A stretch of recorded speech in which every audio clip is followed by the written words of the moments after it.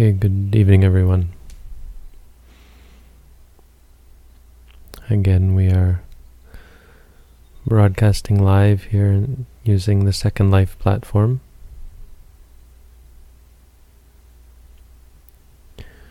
We are also broadcasting live audio to our server, which will be recorded there, and hopefully also recording a video version of all of our avatars sitting in Second Life with audio to be put on YouTube.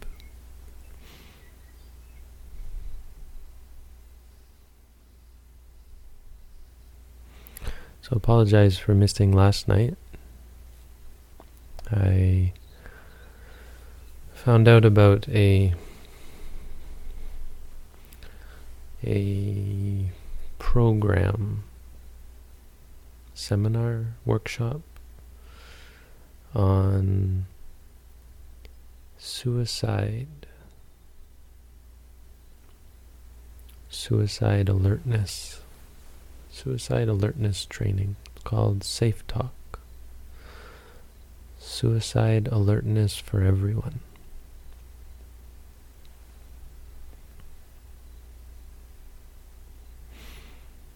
You might wonder why a Buddhist monk and meditation teacher would need to go to such training.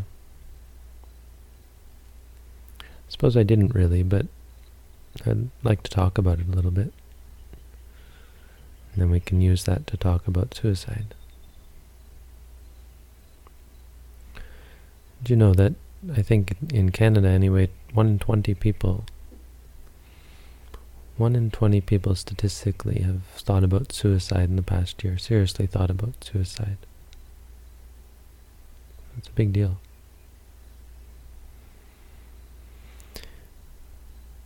University students, apparently it jumps up to 9%, which is almost 1 in 10. Almost 1 in 10 university students have thought of suicide seriously in the past year. One of my classmates tried to kill herself recently.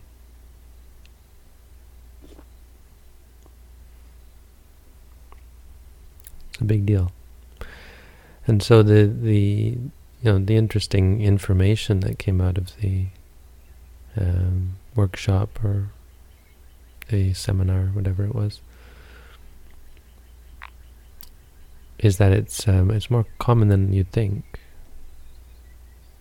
And a lot of the signs, that's a big part of the training, is to recognize signs.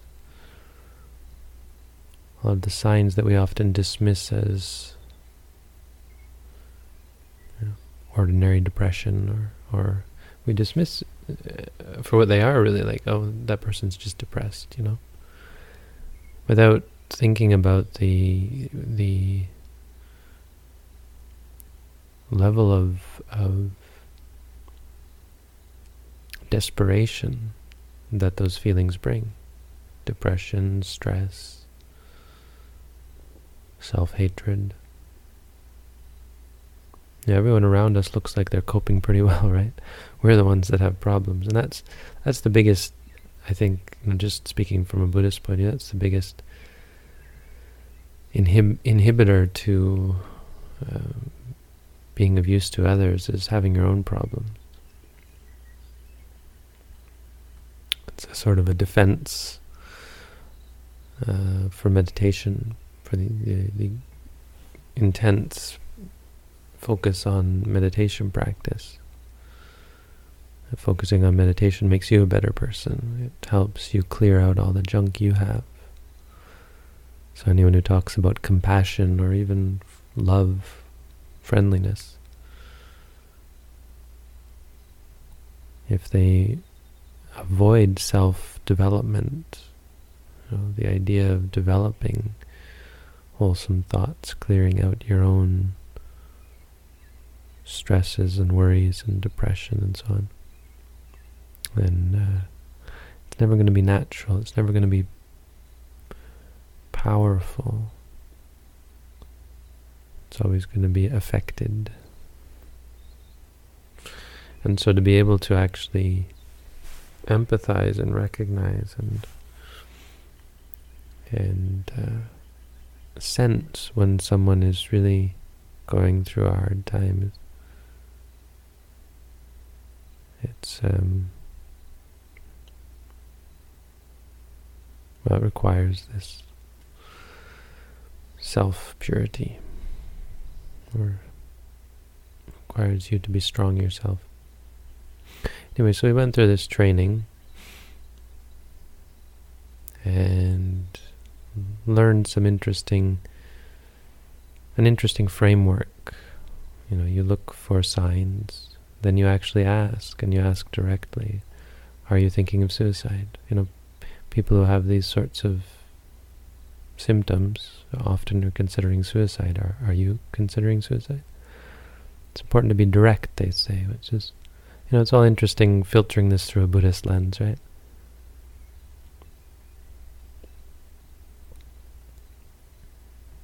Being direct. I don't think there's anything, I think that fits quite nicely with Buddhism. Don't beat around the bush. Talk straight. The point being that serious issues, serious matters, they're not the kind of thing that can be easily divulged by beating around the bush. Sometimes it's important to call a spade a spade. I'm all about that, getting myself in trouble talking about things I maybe shouldn't, but being forthright about how I feel and what I think, and what the situation seems like to me. I think there's benefit to that, definitely. And then you listen and try and get a sense of whether this person is, you ask questions and listen to them, talk, and, are they serious? How are they? Where are they at? And then you connect them with someone who can keep them safe.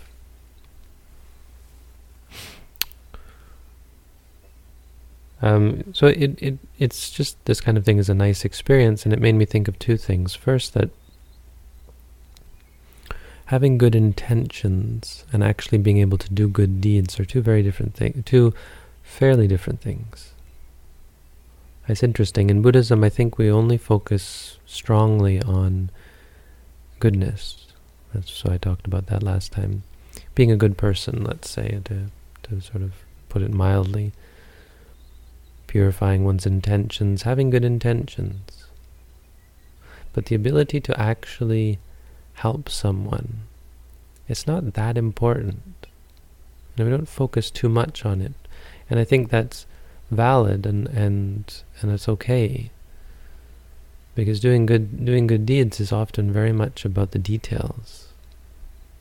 It's very much about these sorts of seminars and learning sort of skills, right? Not every arahant, not every enlightened person is going to be able to help others. It's not really the point. The point is really to help yourself, to purify your own mind. And you could argue that, of course, a person who is pure like an arahant is, of course, going to be able to help others, but they still have to learn. To give gifts, you have to have a sense of proper time, and you have to have a sense of how to approach someone. And what I mean to say is there's many sort of practical concerns in terms of doing good deed. But to keep more moral precepts, you have to learn about them. Of course, an enlightened being is going to have natural purity, so there's nothing wrong. But to learn the monastic precepts, it's not something that you get automatically being an arahant. An arahant can still break some of the precepts. Some precepts which are actually kind of important for communal harmony. An arahant could touch money. An arahant could eat after noon.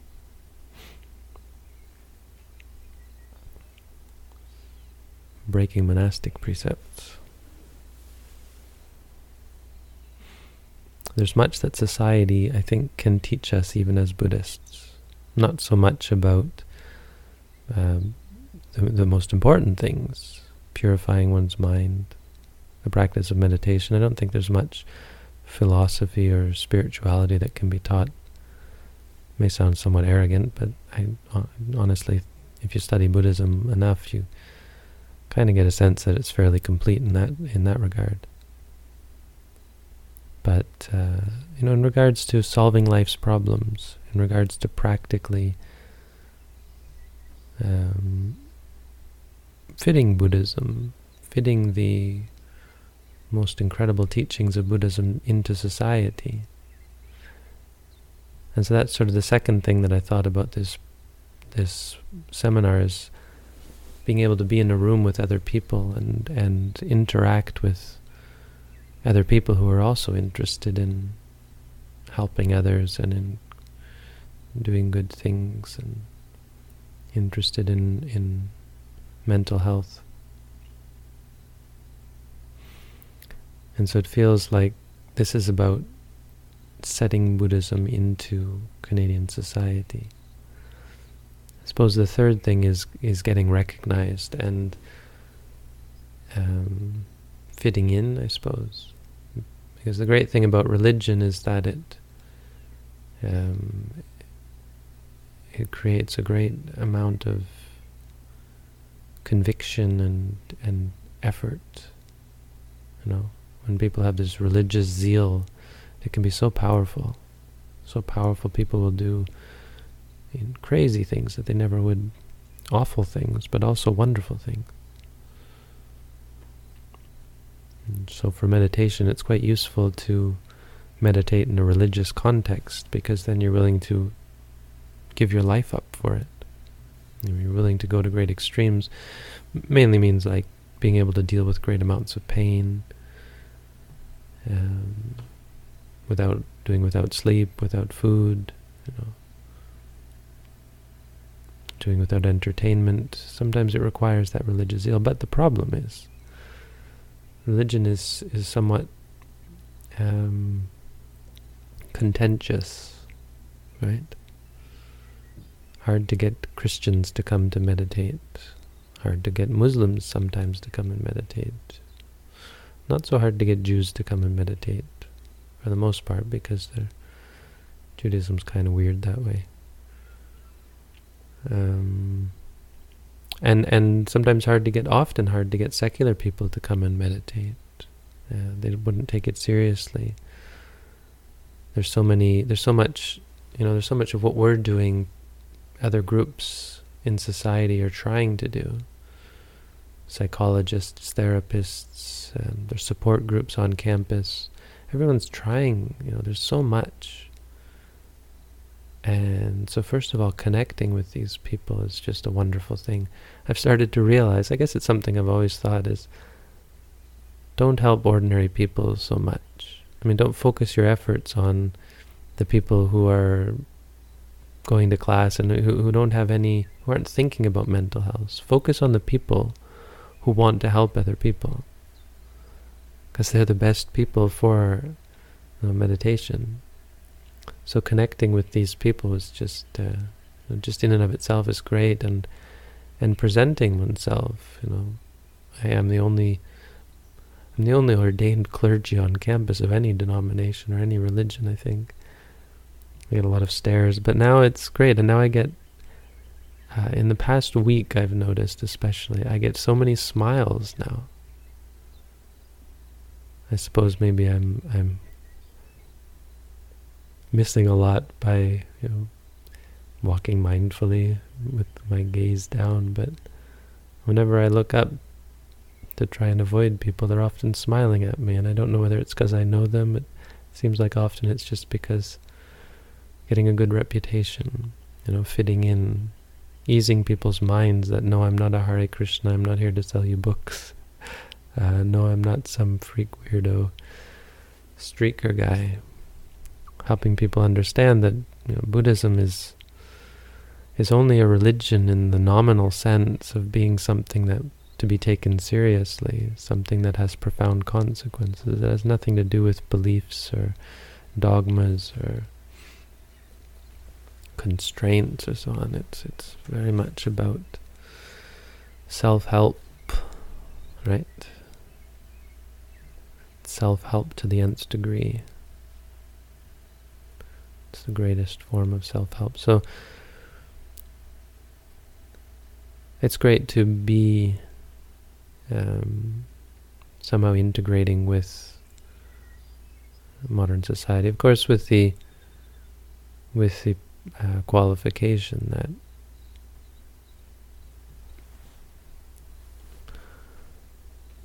most of Western society is not all that interested. Most of any society, I suppose. But there are a lot of problems, a lot of drug addiction and medication addiction, a lot of alcohol abuse, a lot of stress, a lot of narcissistic, self-obsessed, self-absorbed entertainment, instant gratification, that kind of thing. But still, or even, all the more reason to stick with those people, because there's so many good people as well. I do teach quite a few, or I have taught quite a few people who seem to be Muslim just by wearing this headscarf, which is interesting. Mostly women.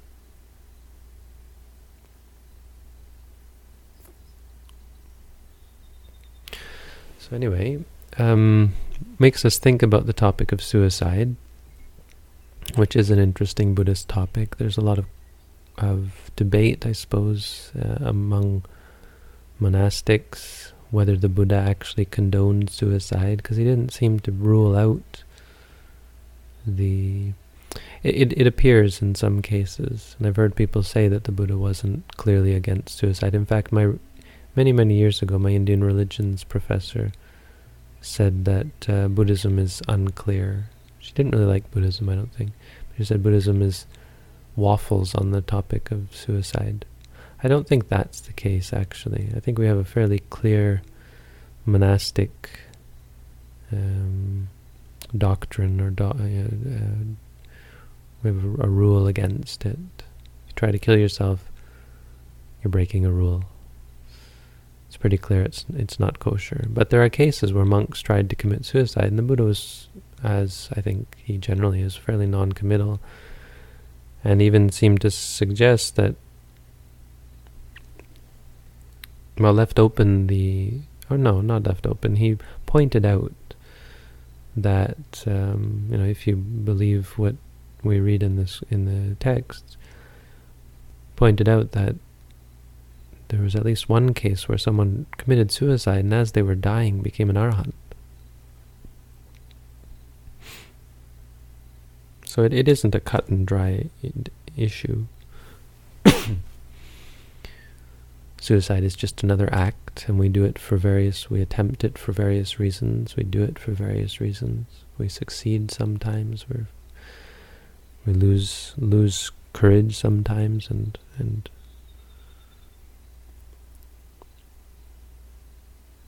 but it's one of those choices. It's one of the escapes. Even meditators have these. I don't know how many meditators actually consider suicide. Probably not. Well, I don't think of all the meditators I've ever taught that there have been too many. But as a meditator, you go through this and you experience this aspect of the mind that wants to run away. You become quite familiar with this part of the mind that becomes desperate, because meditation is tough. And it forces you to look at things you'd rather not look, until finally the mind becomes desperate and starts to think of all sorts of ways it might escape. And of course, suicide might be one of them. I don't think so. I don't think it would be that common. I know that I've heard of meditators trying to kill themselves, killing themselves. We have even a curious example in the suttas of a bunch of monks who hired someone to kill them, or convinced some layperson, I think, to kill them, or something like that, because they were so disgusted. Anyway, there's context there. They had very, very bad karma, and it led them to wrongly think that they could escape suffering by killing themselves. Something like that.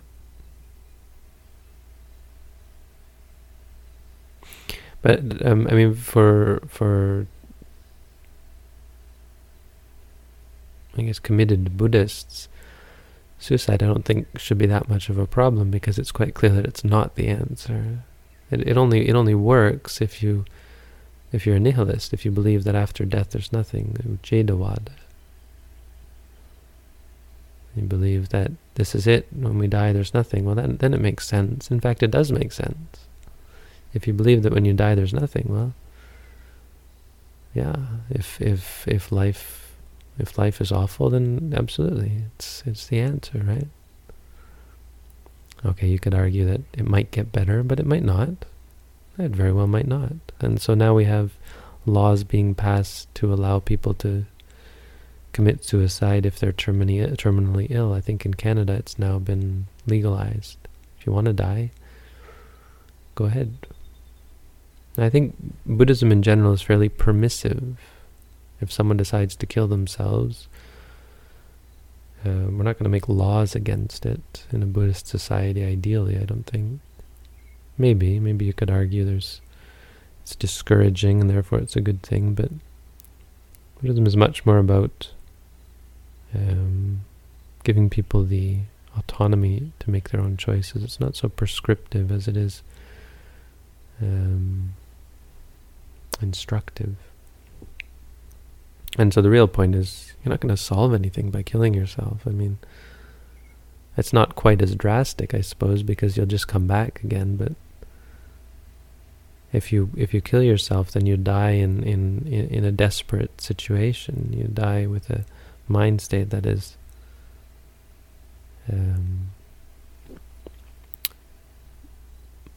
overwhelmingly negative.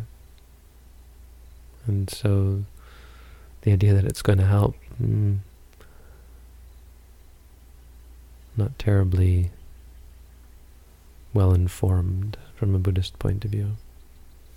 So I think I've talked about this before, but it is important to kill yourself. It's important for everyone. We should all kill ourselves. Then we would never have to commit suicide. You see, Buddhism, of course, looks at it quite differently. That killing the self has nothing to do with the body. It's nothing to do with the death of the body. The death of the body is a concept. It's called Samuti Marana. Samuti, I don't know. My teacher calls it Samuti Marana. Kanika Marana is the real one. We die every moment. We're born and die every time we see, hear, smell, taste, feel, or think. And if you see that, then you kill yourself. Then it's death of the self. Because the self is not a part of that. If you start looking at the world from the point of view of what's really going on now, here and now, our experience, you have no need for suicide. You have no self, no sense of I, just a sense of experience. It's not a philosophical question, is there a self, isn't there a self? It's a question of what you see, what is experienced.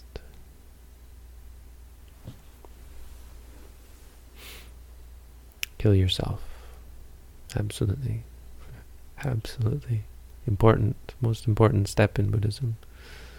Death of the self. When the concept, because it doesn't actually exist, so the concept of self, when the concept of self dies, the conceiving of self dies. You never have need for any escape. There's nothing to escape. These experiences are not me, are not mine. That's what we aim for. Buddhism is a lot like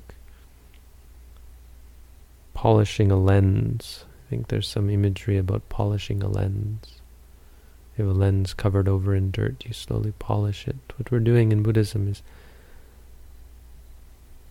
clearing our vision.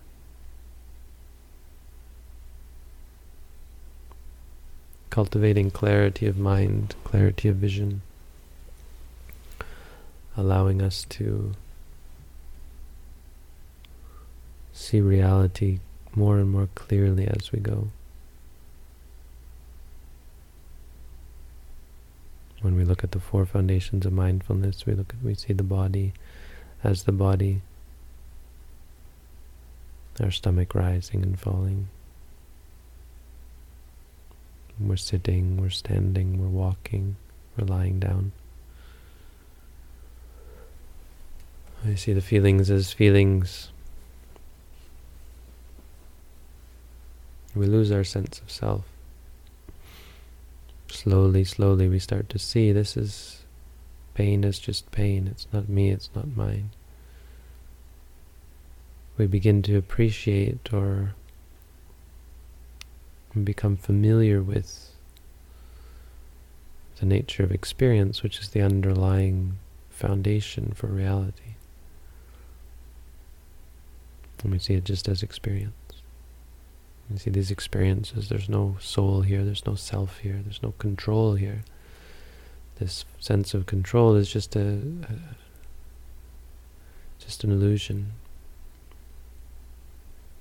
You start to see how habits form, and the habits take charge. They have a power to them.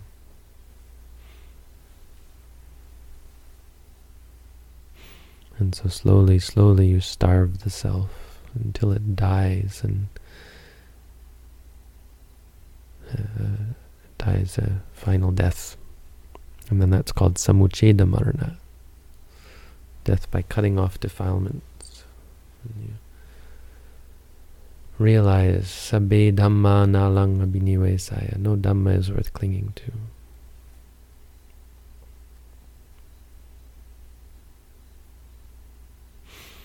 So some thoughts on suicide.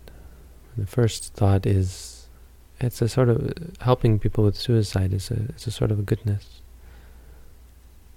I think not so much because of the suicide thing, but because of what is leading to it.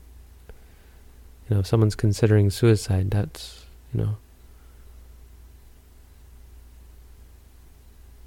that's the sort of, there's a need. That's a great opportunity to do something to help someone, right? Help the people in greatest need. And it's not that difficult, really. If you're mindful, if your mind is present, and if you have these skills and sort of perspectives. So I think it's a two-part. As with any goodness, I think this shows us, or it showed me, that there are two aspects to goodness. There's the good quality of mind, but there's also the skillfulness, the ability to speak and to act in ways that help others, which is more practical and more sort of the technicalities of performing goodness, which I think we can all learn, and we can learn from non-Buddhist sources. I do believe that. When we learn from society, we watch other people, how soup kitchens work, and we learn how soup kitchens work, and we apply our goodness. So we be a good person working in a soup kitchen. The good person part is the Buddhist part. The working in a soup kitchen, well, we have to go to a soup kitchen to learn. I think learning how to help people with suicide, I think you could argue that these sorts of seminars are good frameworks, what to say, how to act, sort of how to work with the system to direct them to someone who's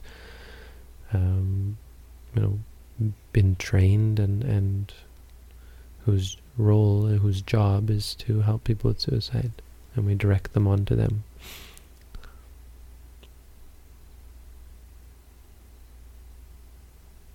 I think that's good food for thought as Buddhists, for us to think about ways that we can connect our Buddhist practice to the goodness around us, connect with other organizations, non-Buddhist organizations that are doing good things.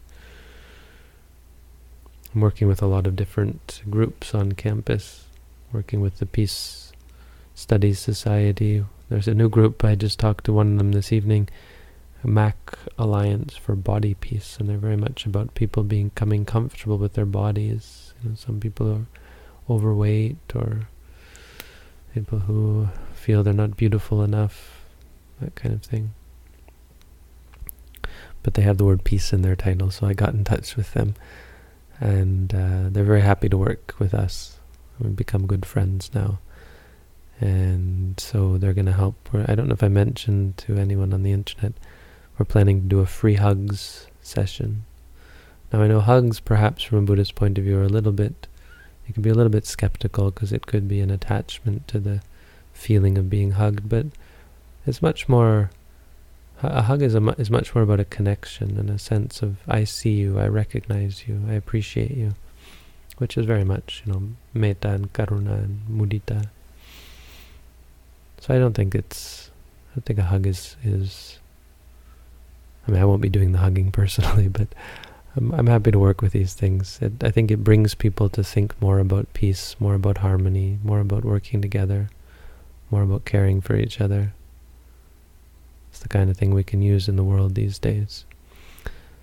I think this is important for us to, circle the wagons, if you know what that means, where we don't worry so much about the outside world. We had a little discussion on Wednesday about this, about not putting your energy into conflict.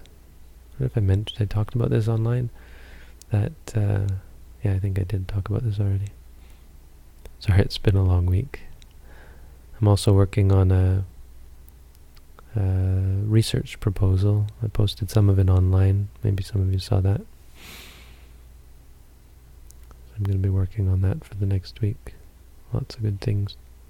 But yeah, circling the wagons, working with people, finding the good people in the world. Not necessarily Buddhists. It's great that we have all of us practicing here, and for me, I'm always surrounded by people practicing meditation, but I think if you're going to connect with people in the world, don't just go finding people don't just go interacting with society at large. Find the people who are interested in good things. Find these organizations. Work with them. Don't waste your energy trying to change systems that are inherently corrupt, or to change people's views when they're already on a bad path. Focus your energies on the good people, on the people who are intent upon good, and work together. Because it wears off. It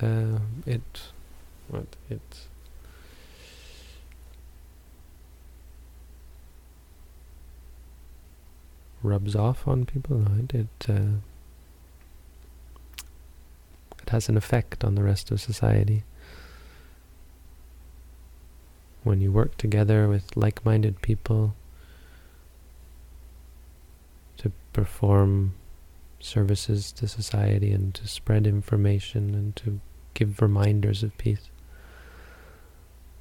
So what we're going to try to do with this other group is we're going to set up outside of the exam rooms on exam days, right? Like a half an hour before exams or an hour before exams, we'll set up. An hour before exams, I suppose, we'll set up, and they'll give out free hugs and kisses, but the kisses is Hershey's Kisses, because chocolate is, I think chocolate could be argued to be it's a good token, a token gift. And I might set up a 5-minute meditation stand. You want to learn how to meditate before you go into your exam? I think this is perhaps it's a greater extension to ask the question whether someone can learn how to meditate right before they do an exam and actually have it benefit them. It might be a little bit debasing to the meditation practice in general. You might argue that. But I think even just sitting down there, being kind of like a chaplain, being there for people who are ready to go into their exam and helping them take a few moments to breathe, right? There's nothing wrong with that. So this is maybe what we're going to do. Which I want, I'm talking about this as a means of cultivating, helping us to think about the right things. The Dhamma is about focusing our minds in the right direction. And these are examples of ways, I think, in society we can, living in society, we can still focus our minds in good ways. We don't have to leave society, as many of us are not able to leave society. Those of us who have jobs, children, marriages, debts, all sorts of things keep us in society. But there are still ways we can live our lives peaceful, live simply, do good, cultivate purity of mind, that support our meditation practice, that support our own practice and our own path towards enlightenment.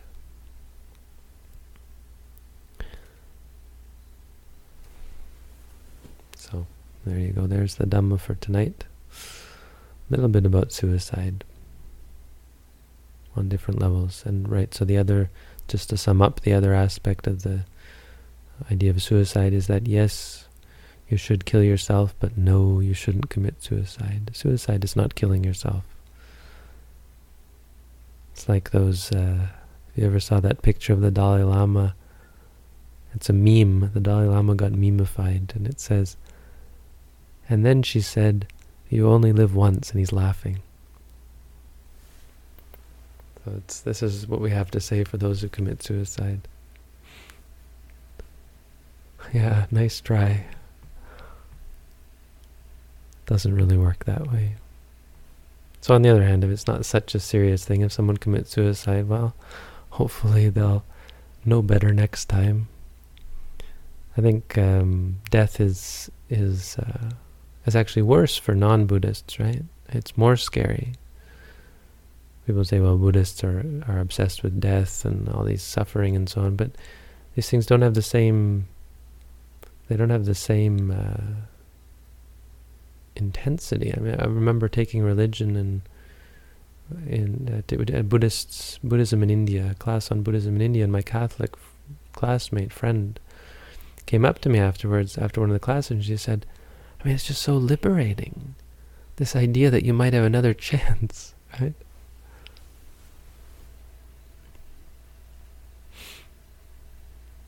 I think that could be dangerous if people sort of misunderstand it, and it could lead to actually people to be more likely to commit suicide, thinking I'll start over, right?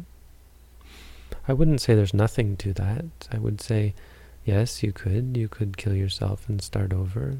That's one way of looking at it. I don't think it's a very smart or recommended. I mean, there's glaring problems with that, and I think it makes it fairly stupid, fairly uninformed and unadvisable to do, because you're dealing with karma right now. The problems that you have right now are a result of your path. They're where you are. Killing yourself doesn't suddenly transport you to a better state. It compounds your aversion to suffering. It compounds and augments and affirms your inability to cultivate wholesome mind states. You kill yourself, you're not actually doing anything positive. The point is, it doesn't take you out of a bad situation. If that's where you are right now, why do you think killing yourself is going to suddenly make things better? And in that sense, Buddhism is very much about reveling in a sense, almost reveling in suffering as a means for greater self-development. Suffering now is just wonderful because I can learn, because I can study, and because I can challenge myself, and in the future never have to suffer again. When things are good, it's somewhat scary, I suppose. When things are good, it's very easy to become negligent. When things are pleasant, when life is pleasant, that's a little more scary as a Buddhist. It must sound awful, I suppose. But it's all in the name of peace, because happiness doesn't lead to happiness, and suffering doesn't lead to suffering. I suppose that seems somewhat counterintuitive, but it's true. Just because you're suffering now doesn't mean, oh, this suffering, I better get rid of it or I'm going to suffer more. It's not really like that. And the happiness is the same. Cling to happiness. It doesn't lead to more happiness.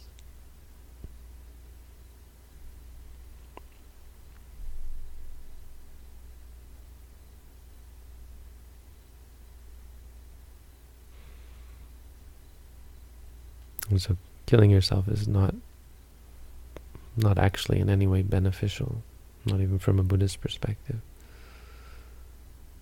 And I don't think that's completely obvious, and I think a superficial reading of Buddhism could actually encourage people to kill themselves. Any religion that teaches an afterlife, they have to make strict reminders, like in Christianity, no, if you kill yourself, you're going to go to hell. They need that doctrine. I don't even know if it's in the Bible or not, but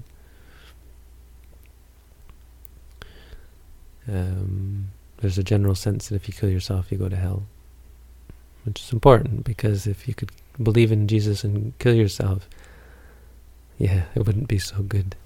You'd have a lot of Christians killing themselves, potentially. I'm not sure. I'm sure there's much written on the topic of Christians and suicide. But yes, in Buddhism, it's about kill the self, killing the self, understanding what is the self, that this body is not self, it's not something you can kill. Killing the body doesn't kill the self.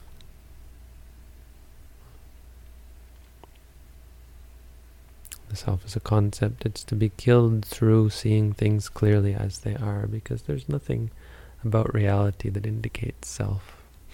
It's all an illusion. Reality is experiences. When you break that apart, you can free yourself. Free yourself from mental slavery. All right, there you go. That's the talk for tonight. If there are any questions, I'm happy to stick around for a while. Or if you see any questions on the meditation site, someone want to paste them in here, you're welcome to do that. Otherwise, I'm going to go. Samucheda Marana, does it refer to the moment of enlightenment or parinibbana? I don't know, you could refer to either.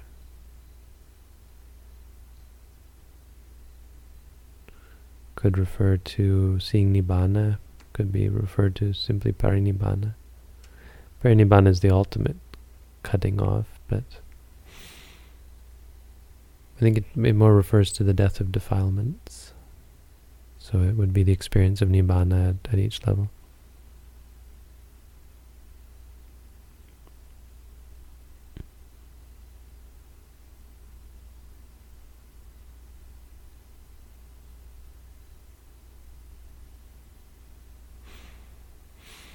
Well, thank you, Simon. I'm glad to hear.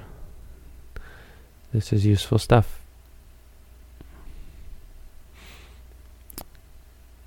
All right. Well, have a good night, everyone. And I should be back tomorrow, if I'm not dead by then. And hopefully you'll all be back if you're not dead by then. But even if we do die, we'll always still come back.